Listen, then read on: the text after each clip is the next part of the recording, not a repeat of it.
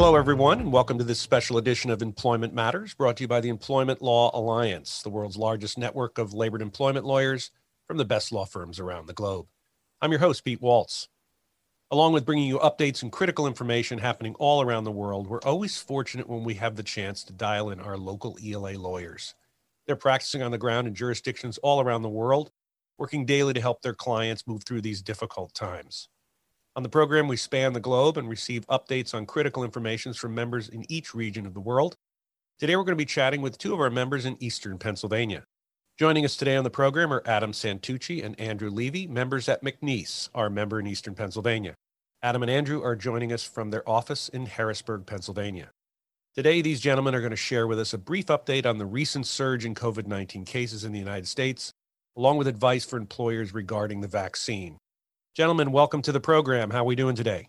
Great. We very much appreciate the opportunity to be here. We're new to the ELA, but I can tell you we've been blown away by the resources and the quality of the attorneys in the firm and the Alliance. So thank you very much for having us. Wonderful. So Adam, let's start the discussion with you. What are states doing to address the recent surge in COVID-19 cases? Generally, states have been following the guidance of the CDC. The rules have been changing as the recent surge has become a concern for the states. Generally speaking, states to continue to require masking, temperature screening, social distancing, and specific response protocols in the workplace. More recent restrictions have included, restrictions on indoor gatherings, shutting downs of bars and restaurants, theaters, and other places where large groups may gather. Also, many states are requiring employers to direct their employees to telework if at all possible. A number of states have adopted that type of restriction.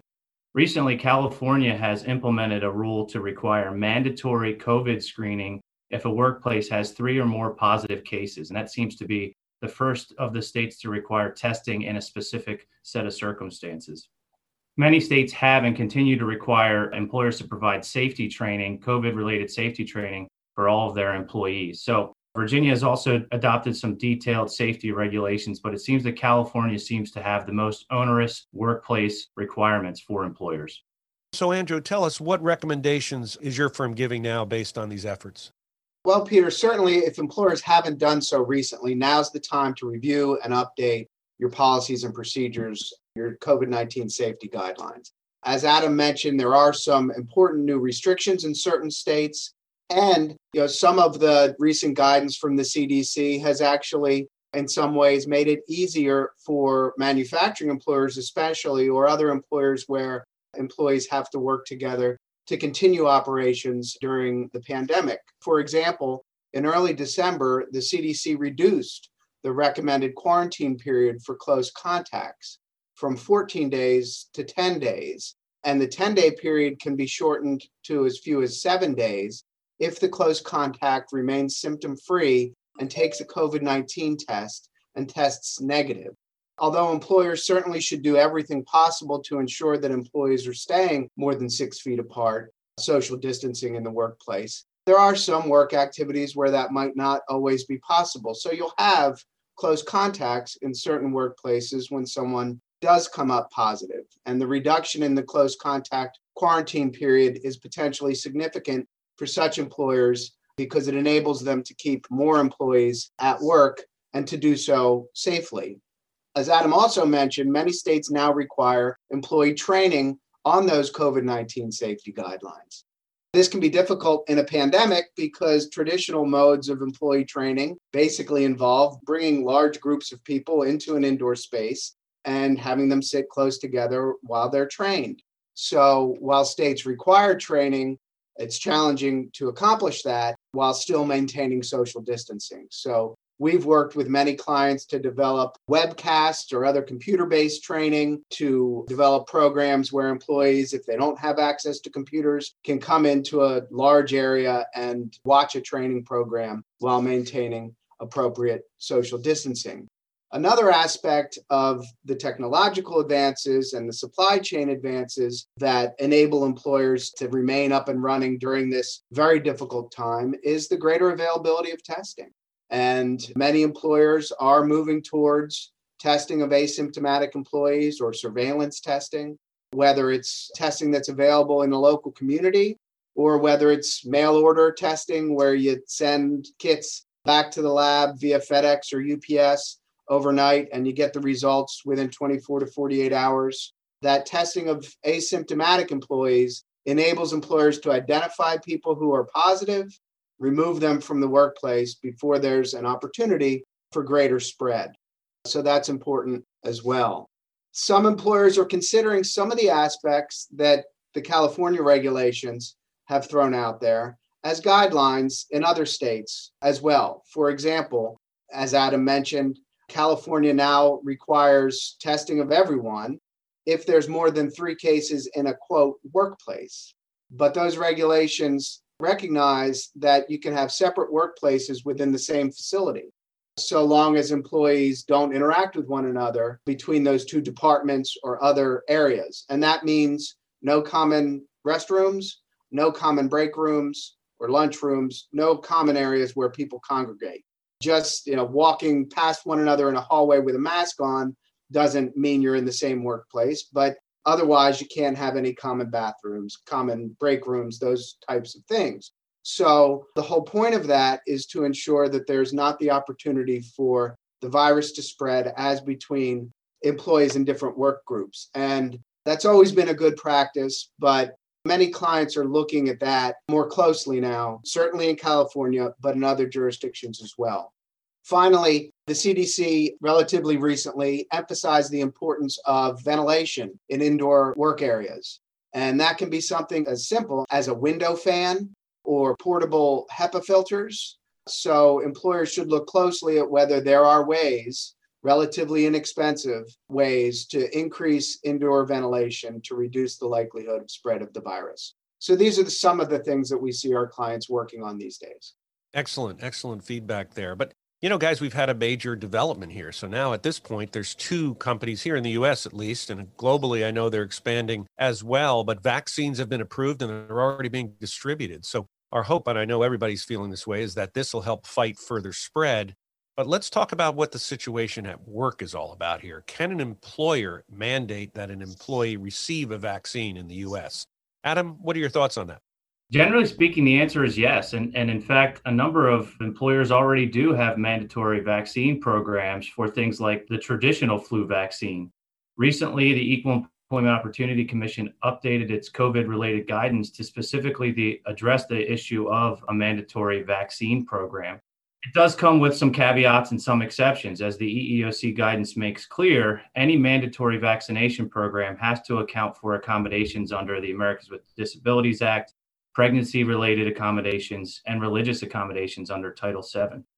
So while it's certainly lawful, there are some things that employers will need to do and consider before implementing a mandatory vaccination program. Other employers are not going to go with the mandatory program, but are instead going to encourage or incentivize employees to obtain the vaccination voluntarily and seek voluntary compliance, while still others might take a hands-off approach to the vaccination issue completely. In any case, employers are going to want to make clear exactly what their expectations are and communicate those expectations to employees. Now really is the time to start considering whether or not you're going to adopt a mandatory program or a voluntary program in your workplace in the U.S. as the phased rollout of the vaccination continues. And there's certainly a number of additional considerations that employers will need to think through as they finalize and adopt their plan. Well, let's follow up on some of those considerations. Andrew, what are some of the key considerations employers need to think about when implementing a vaccine program? Sure. Accommodation issues, who pays for it, when it'll be available. All those things are certainly on the table. And with respect to when it'll be available, it does look like we're now moving into phase 1B, as it's called, in early January. And most states following the CDC ACIP guidelines, which were just issued, are going to be providing priority to frontline essential workers. And what that means is perhaps going to differ a little bit from state to state, but manufacturers of critical supplies, certainly healthcare suppliers in most areas will be in that frontline essential worker category. So as early as January, many clients could see the vaccine made available to their employees. Of course, if the employer adopts a mandatory vaccination policy, there are more legal issues to wrestle with. In the recent guidance, the EEOC suggests that if an employee can't be vaccinated due to a disability, pregnancy, or religious belief, and there's no reasonable accommodation to enable that employee to continue working at this phase of the pandemic, then it would be lawful for the employer to exclude the worker from the workplace. But the EEOC suggests it wouldn't necessarily be lawful to terminate the worker. So what does this exclusion from the workplace, this leave of absence, look like? For example, if the reason for not being vaccinated is a disability, it may also be a serious health condition under the FMLA, such that the FMLA applies. And these are issues that employers should be thinking about now, getting out in front of, especially if the employer is considering mandatory vaccination program. Also, what do such employers do with employees who refuse to be vaccinated for reasons unrelated to a disability, pregnancy, or religious belief? Are such workers excluded from the workplace at this phase of the pandemic with restoration rights once we come out the other side in several months? Or are they just terminated from employment for refusing to be vaccinated under the mandatory program? Also, if the vaccine's mandatory, then the time spent getting it is likely hours worked. So there are wage and hour issues to consider. There are also National Labor Relations Act protected concerted activity issues. If an employer is going to implement a mandatory vaccine program, even in a non-union environment, and a group of employees strongly objects to that, they're banding together to express their concerns about the mandatory vaccination program may very well be protected concerted activity, and employers will need to navigate those issues as well. One aspect of the vaccination process that may complicate a mandatory vaccination program is that the vaccines are approved through the FDA emergency use authorization process, which requires that individuals are advised of their right to refuse to take any drug approved through emergency use authorization. So at the point of vaccination, employees are going to be told that they're going to be given a fact sheet, which includes information about the risks and indicates that they can choose not to be vaccinated, which may be confusing to some employees who are being told by their employer, you have to be vaccinated to work here. But then they go get the vaccine and they're told that they can refuse it. So I don't believe that the emergency use authorization process means that a private employer must continue to allow a worker who refuses to get the vaccine to come to work, but it may create a perception among reluctant employees that they have certain rights to refuse the vaccine. And those issues are going to have to be sorted out as we move into this next phase. So whether the employer will adopt a mandatory program or just highly recommend, employee education is very important at this phase.